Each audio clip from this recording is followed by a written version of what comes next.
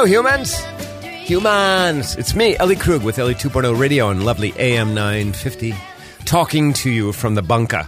And I might add, the bunker that's covered with snow on top of snow. I mean, we are just past a blizzard that dumped 16-plus inches out where I live. And now there literally are piles of snow on top of piles of snow, okay? I mean, I'm walking my boy Jack, and it's a trench.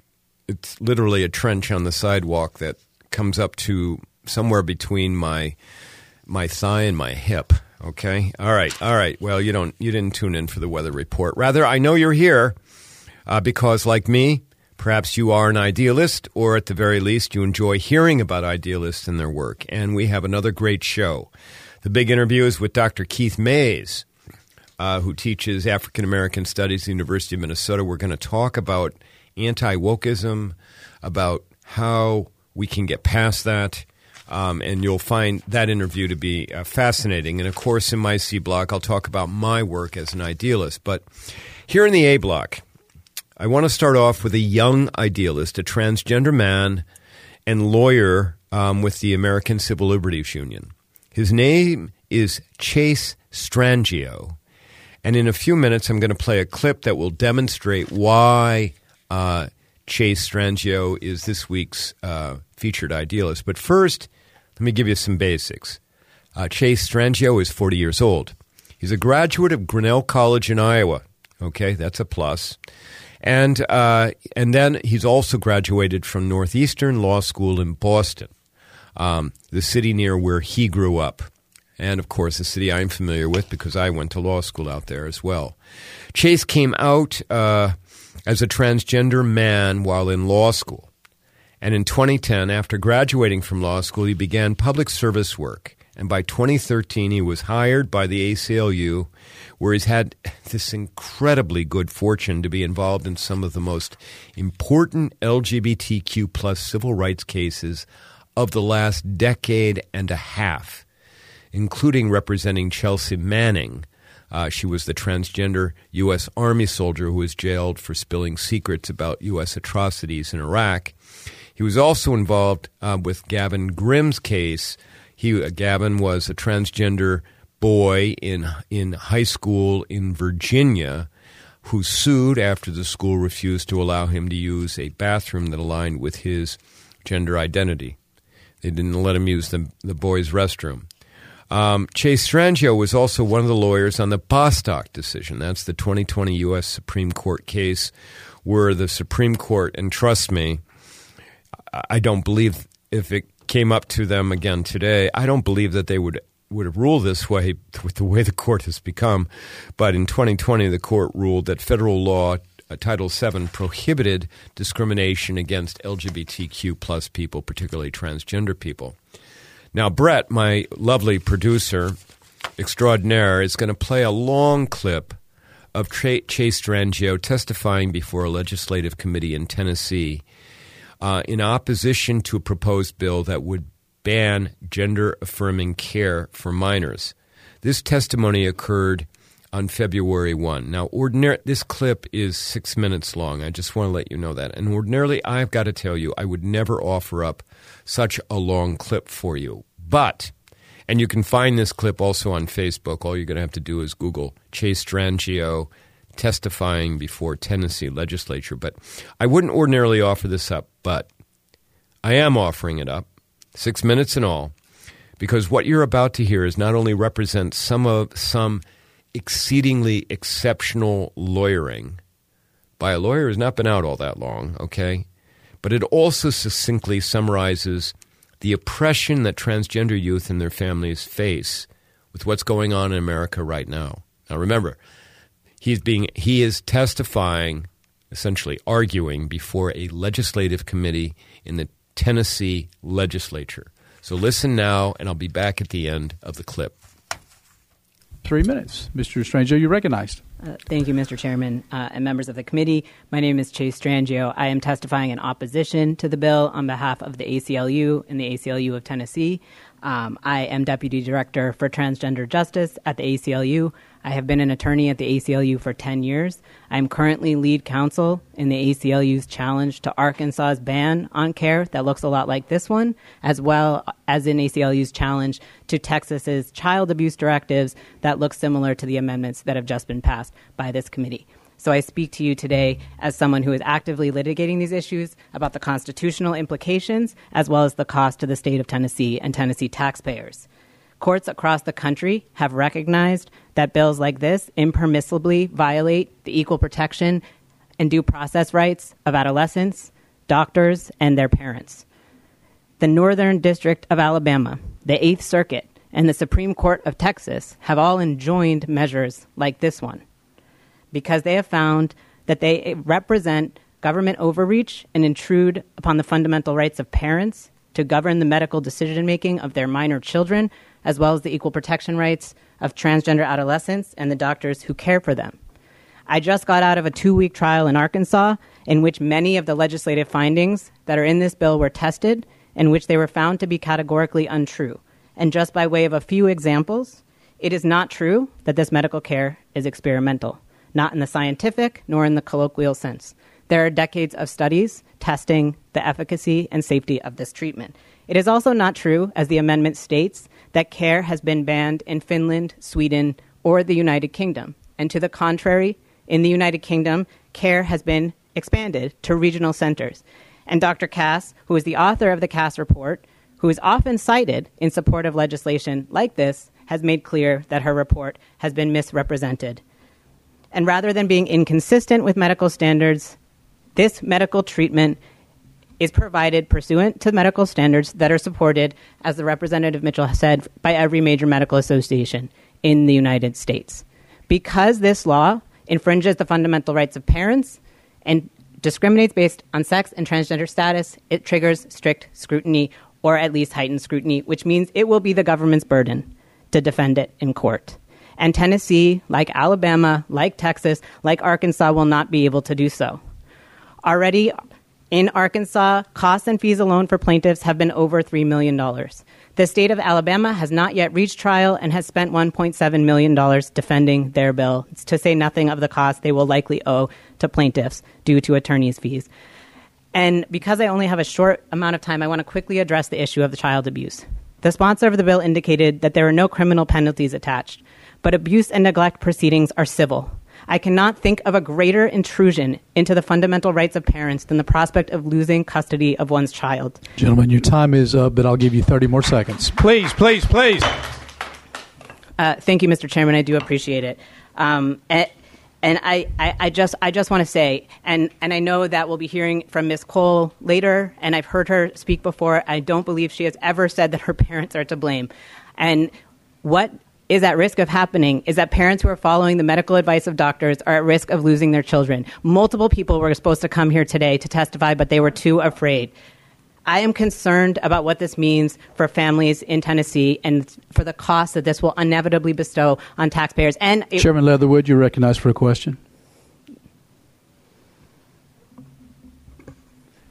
Thank you. Given your experience with similar legislation in other states, I wonder, in your opinion, what might remedy the problems with this legislation?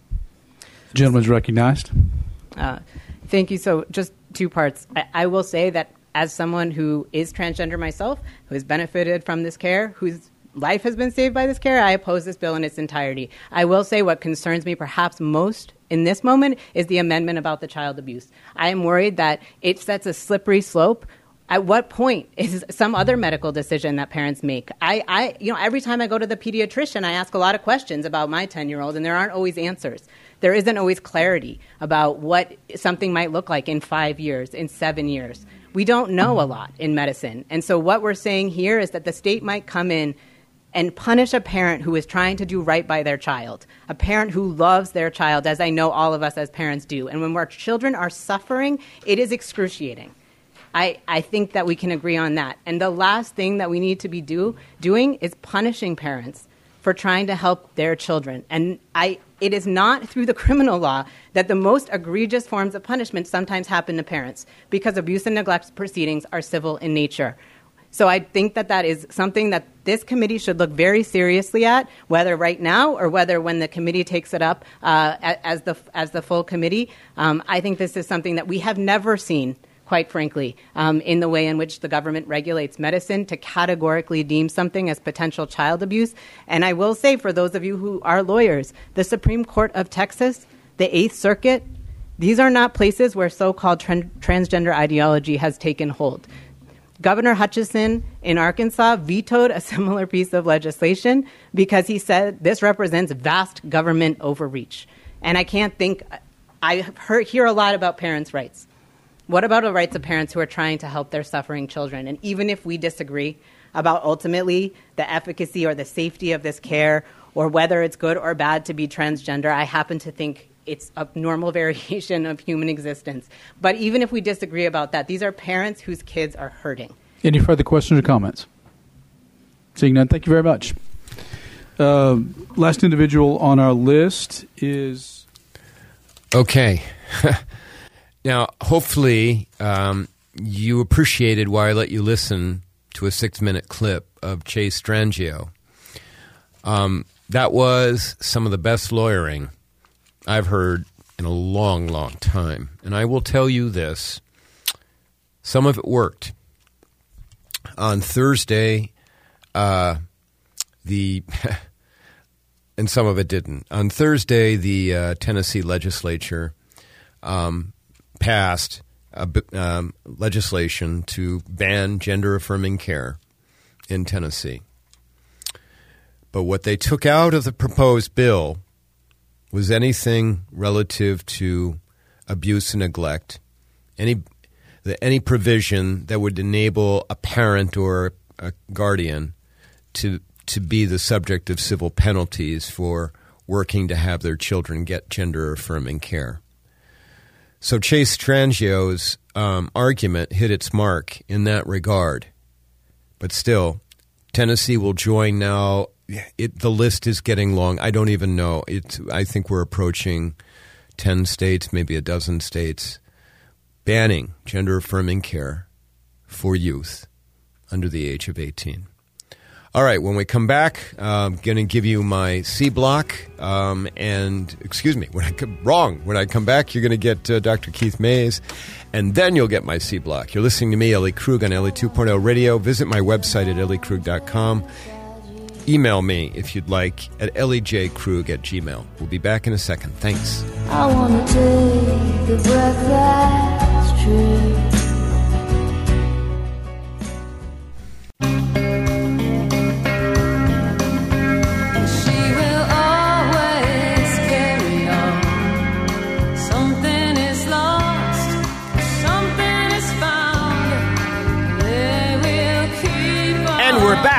Ellie 2.0 Radio on AM 950. Chase Strangio, that's a name to remember. As I said in the last segment, just a name to remember. And now, for the big interview, here is another name not only to remember but to know. I have with me Dr. Keith Mays. He is an associate professor of African American and African Studies at the College of Liberal Arts at the University of Minnesota. He's also an author. He's got a brand new book out titled The Untouchables, which I'm going to have him, The Unteachables, which I'm going to have him talk about. And he is a past commentator for CNN News. So, Dr. Mays, Keith, welcome back to Ellie 2.0 Radio. We had you on about 2 years ago. I am thrilled to have you back. How are you doing? I'm doing okay, Ellie. How are you? Thank you for the invitation. I'm glad to be back. I'm good. Thanks.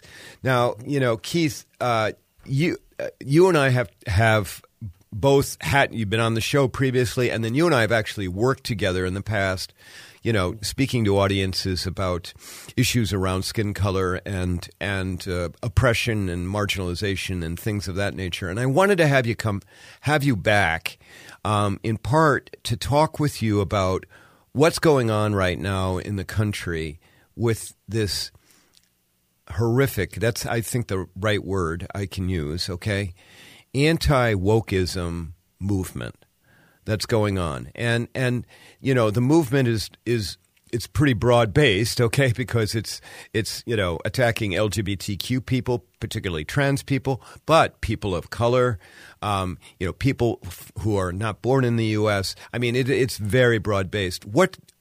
Give us some of your observations. I mean, this is right up your alley, of course, right? And tell us what are you seeing and what are you thinking?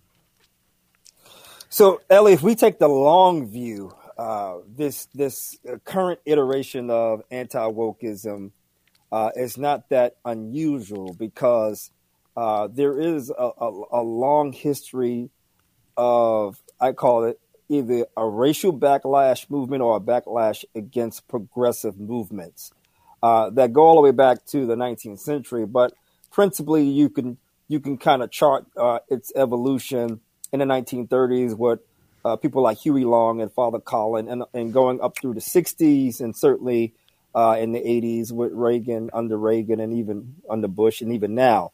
It's funny. So anti-wokeism, 20 years ago, they was calling it PC, to be politically correct. So again, there's a lineage here that seemingly is always present, which is an anti-progressive counter movement or pushback. I always talk about in my classrooms when I teach the civil rights movement, I tell my students, say, listen, there's always going to be a white backlash counter movement to it. It just seems that it's something that's baked within our political system, that the forces of progression will always be countered by the forces of reaction, and the forces of reaction, as you said, writ large, it includes people who are who engage in white supremacy and racism. They engage in all kinds of homophobia and transphobia. They engage in anti-immigrant rhetoric and produce policies around that.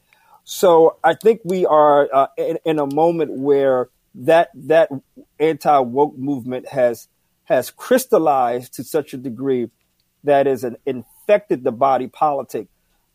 Whereas we see some real harms being done, not only in the judiciary, right, but also in the legislature, whether those legislatures be local, state, or federal. And that's unfortunate, but we just have to understand what we are witnessing and what we're seeing. It's a normal part of our politics, unfortunately. Well, in the segment before me speaking with you right now, I've talked about Chase Strangio, who is a lawyer with the ACLU and who's fighting, this anti-transgender, gender-affirming care legislation that's going on across the country. And I don't want to get into, the false equivalencies or anything like that. But Keith, think about this right now as it relates to transgender people. We have mechanisms of the state passing law after law directed at a particular group of humans, which would be transgender people, which is, isn't this reminiscent of what laws were being passed in the early 19th, hundreds, around, taking away the votes of black people, disenfranchising black people, all of the Jim Crow laws, the segregation. Isn't this reminiscent of that?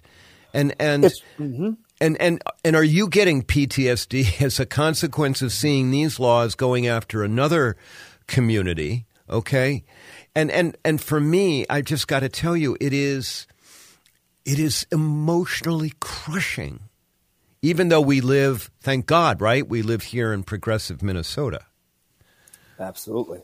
I mean, it's all over the country, Ellie, and you're correct about that. There may be some pockets of the country, some regions of the country that may appear more hospitable to people who are different, but I think the forces of reaction are the same.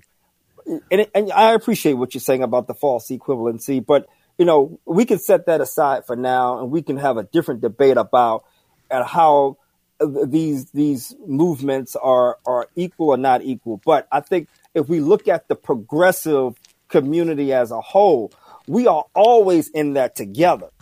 You know, whether we are black or brown, queer, trans, immigrant, it doesn't matter. They come after all of us with the same ferocity.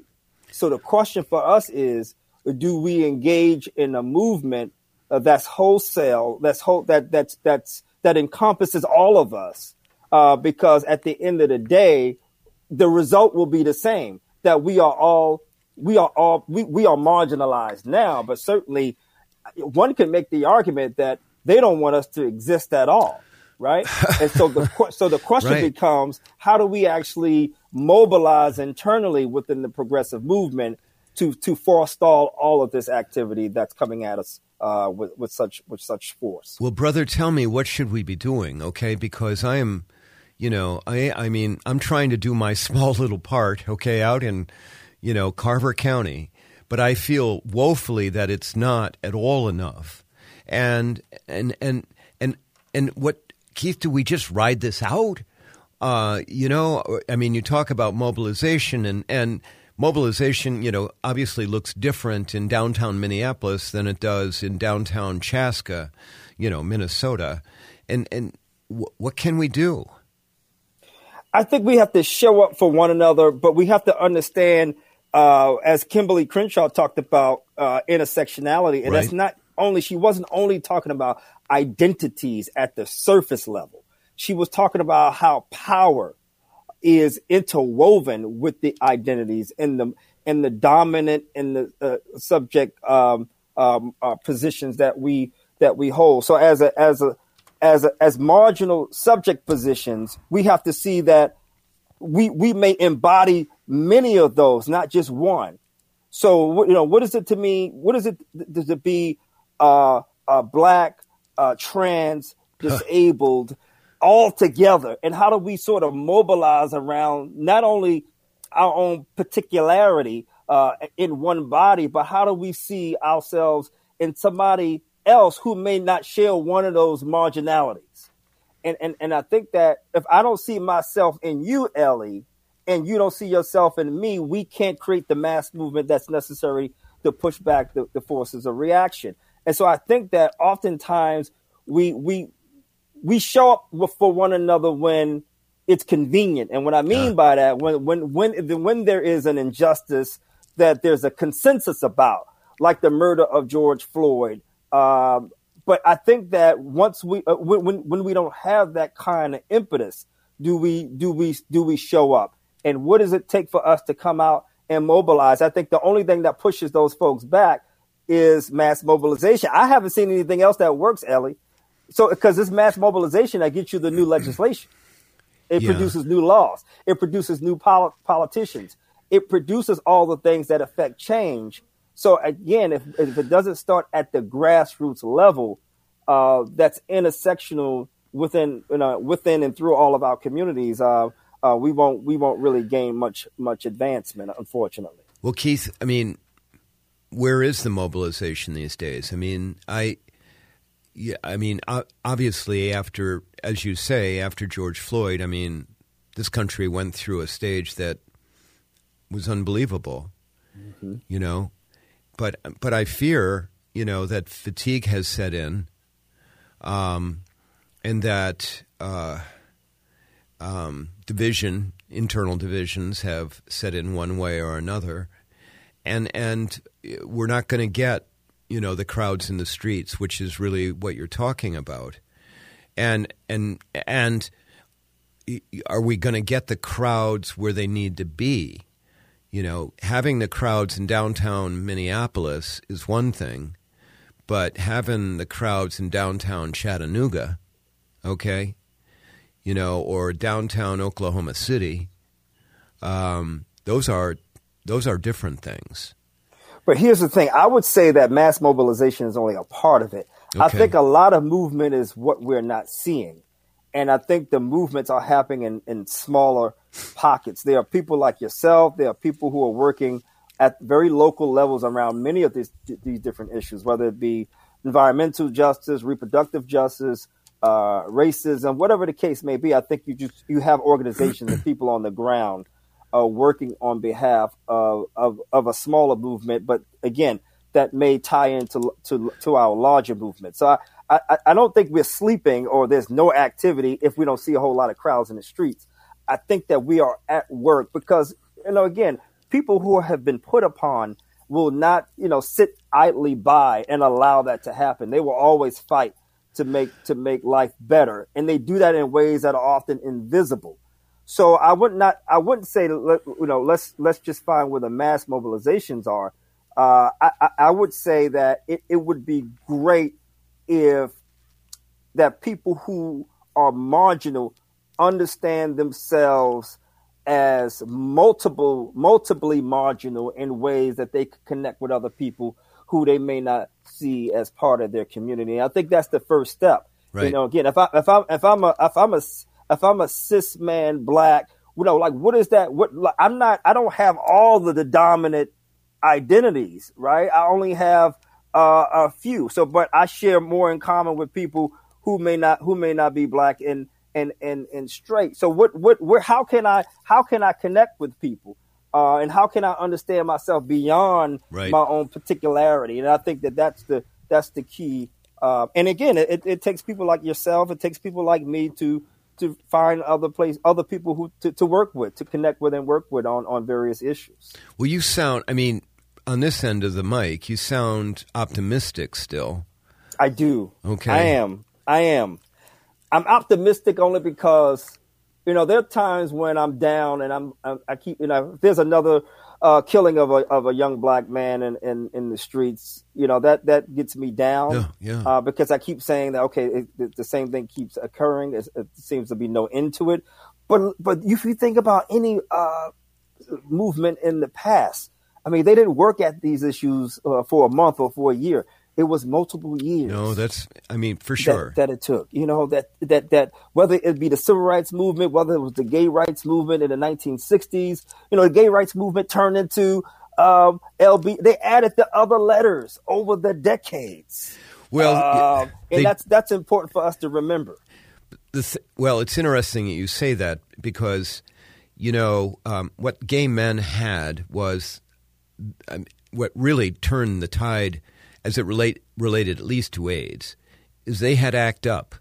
They had ACT UP. They had radical gay men willing to throw fake blood on legislators, go up to them and be in their face, throw fake blood at them, demand that they do fund research for this horrible disease that was going on. The civil rights movement, of course, okay, you had Dr. King, you had, John Lewis, you had all of that organized movement going on. The transgender community that, of course, I represent, we don't have an ACT UP, and we certainly don't have a Dr. King, okay, and I think that it's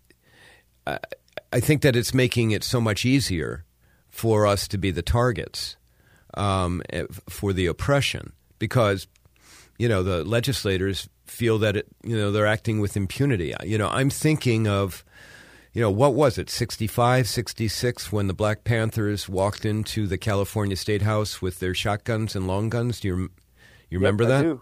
Yep. And you remember the shock that sent across, California. They walked in because it was legal for them to do that. But the shock that it sent, and of course that made the target on their backs all the much bigger as a consequence. But nonetheless, they showed up with power when they walked into the State House. Transgender, we have nothing, and it just, for me, it's just incredibly frustrating. I didn't want this to come into a talk about transgender people because I really I appreciate that because I think the transgender movement as its own individual movement or as a subset of the larger LGBTQ plus movement is about a certain kind of evolution in that movement that is allowing us to have this conversation. So we may not know who the so-called Dr. Martin Luther King of the transgender community is. I'm quite sure they're out there. But I think that the advancement of the conversation about transgender people and rights, as well as transgender visibility, has grown in the last 20 years. So I think there's momentum there. I don't know if we need a messiah, somebody who's at the forefront, but I'm not quite sure, Ellie, that it's not coming. It may be around the corner as well. So I think that there are two things that's happening. One, a lot of people are doing the work of advancing transgender rights. And two, I think we may still see that mass mobilization of transgender people along with that community's allies. And those are the black folks, who the brown folks, the immigrant folks. Those are all, because again, transgender people are all of those things together. You know, it's like transgender people. It's just something. No, what is it to be an immigrant, trans, black, disabled, insane person all roll into one? Well, that's a lot of people, right? So if we can actually mobilize around those particularities, I think that that movement, as well as others, can be very, very powerful and forceful in the years to come. And I think we haven't seen anything yet from the transgender movement. I don't think we've seen it. It's still evolving. Nascent, yeah. Okay. Excuse me for a second.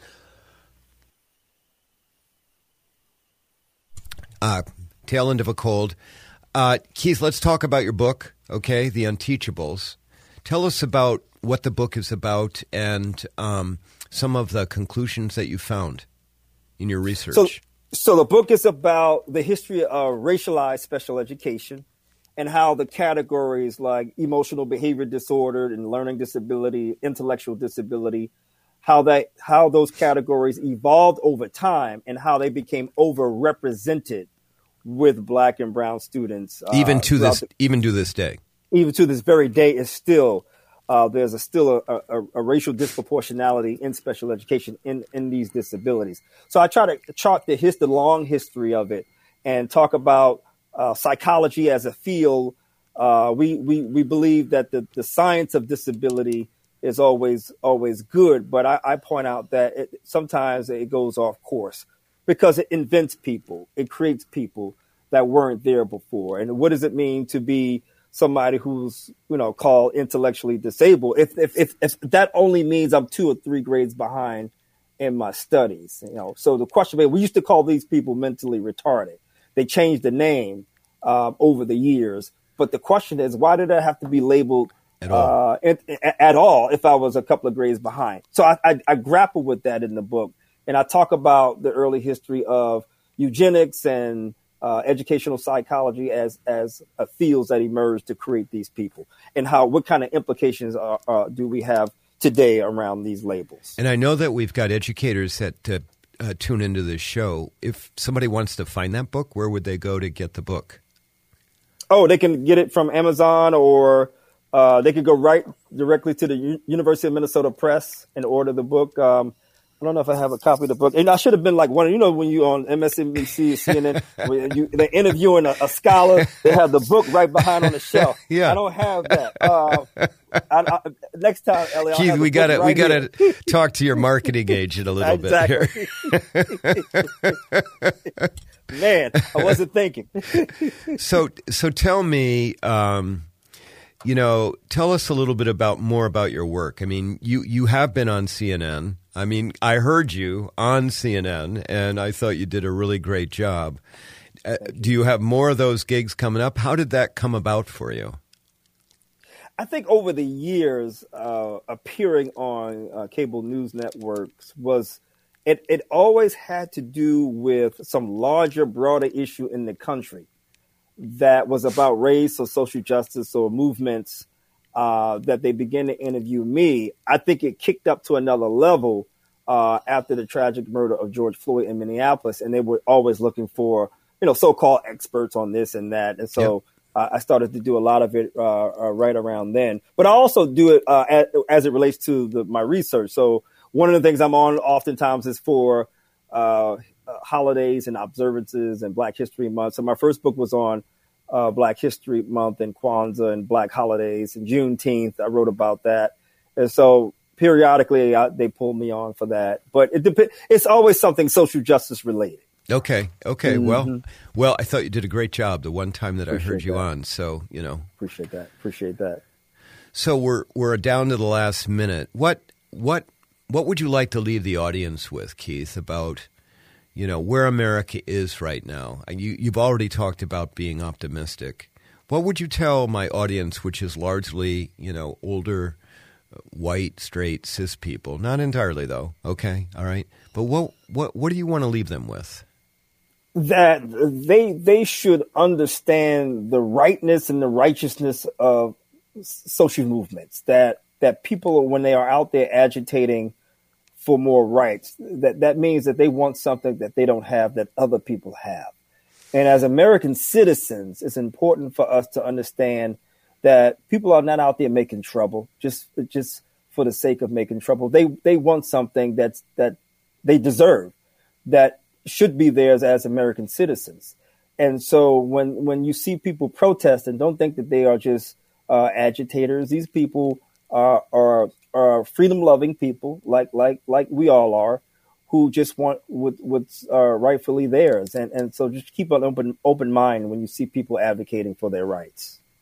Keith, that's really great. Thank you for that. And we'll go another year and then we'll have you back. Okay. We'll see if it gets worse. I mean, the 24 election's coming up, which yes, it ebbs and flows, and we hope that it flows more than it ebbs for progressive people. Well, I think that your optimism is just so incredibly important for us. So I appreciate that, and thanks for coming back on LA 2.0 Radio. I wish you the best. And you and I, let's stay in touch, because I think there's some collaborating we need to do. I would like to have you come out to our school district. We'll see how that works out. Okay. All right? Yep. Okay. Yep. Thank you, Ellie. I appreciate it. Okay. All right. Thanks, Keith. I appreciate it. Okay. Audience, that was Dr. Keith Mayes from the University of Minnesota, who teaches African American and African Studies at the U. When we come back from our break, I'll do my C block and talk about my work as an idealist. Thanks. Bye-bye.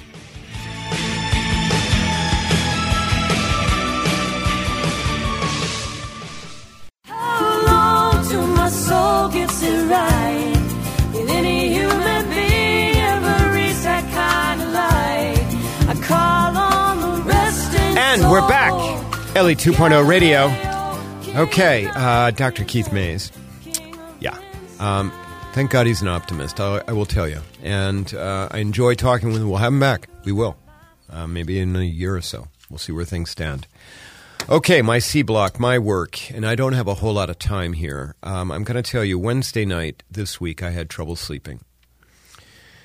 I did. I was having difficulty sleeping. I made the mistake of looking at my news feed, and I saw right before I turned out the lights that Florida was that a new bill had, as if there wasn't enough. I mean, there have been more than 300 anti-LGBTQ bills this year introduced across the country in state legislatures, but Florida this week also had another bill introduced that would require businesses, so, private employers in Florida, if their health care plan provides gender-affirming care for adults. Now, we're moving, you heard, in the first clip of the show, Chase Strangio about children. Now, Florida is targeting adults and saying that if a business, through their insurance provides gender-affirming care, therapy or, hormones or gender confirmation surgery, that company will be financially responsible if their employee, even if it's a former employee, even if they've left, if the employee detransitions, that is, decides that it was a mistake, they need to go back to where they were before they transitioned, the company will be on the hook for all the medical costs, the therapeutic costs, for as long as it takes, possibly for the entire rest of the employee's life. Okay? Now think about that. I mean, what company, if that's what the law is in Florida, what company is going to offer that kind of coverage? And what insurance, medical insurance, let alone the liability insurance, is going to provide that kind of coverage what it's going to do, that just is going to effectively just stop in its tracks the idea that employers would provide coverage, medical insurance coverage, for gender-affirming care for adults. This Florida law also provides that if the employer pays for the cost for the employee to go out of the state to go get gender-affirming care, it doesn't matter. They're still going to be on the hook. Even if the employee goes somewhere else, some other place to get the gender-affirming care, the employer is going to be on the hook if they paid for the cost of them going out of the state. Now, notice how that also could be analogized to abortion. And then the next day, on Thursday, I read that Texas had introduced a law to criminalize all gender-affirming care for adults, which would ban insurers in Texas, okay? Texas insurers who provide, even if they don't provide gender-affirming care in Florida, but they're doing business, the policies change and all that stuff, but if they're doing business in Texas with Texas governmental entities, okay, like Medicare or something like that, but the insurance company is providing gender-affirming care, say in Minnesota, okay, for Minnesota employers or whatever, the Texas law says that insurance company can't do business in Texas regardless, even if they're not offering gender-affirming care in Texas. And that same law increases the liability for doctors. Like, malpractice coverage, it essentially strips away malpractice coverage for doctors related to gender-affirming care. Again, what they're doing is they're going after insurance. They're going after those that take care of the risks of being a doctor, okay? They're going after them, and essentially it's going to cause doctors, medical professionals, therapeutic professionals not to want to treat transgender people. And that's the whole idea, because if you can't treat them, if you can't get treatment if you're trans, okay, you can't transition. And if you can't transition, you're not going to be in the public. Nobody's going to see you. This is what kept me up on Wednesday night and then on Thursday. I am feeling at a loss, everyone. I should be doing more than what I'm doing right now, as I said to Dr. Mays. Stay tuned on that front. Okay, big thanks to my producer, Brett Johnson. I know we're pretty heavy on transgender stuff today. I'm sorry, but guess what? My community is under attack, and I'm tired of taking it. I'm just tired of taking it. Okay? Brett, you did great. Everyone, I'll be back next week. Hopefully I'll have a guest. We're working on that. In the meantime, go out and do something good. Okay? Do something good to make the world better. Talk to you. Have a great weekend. Talk to you next week. Bye-bye.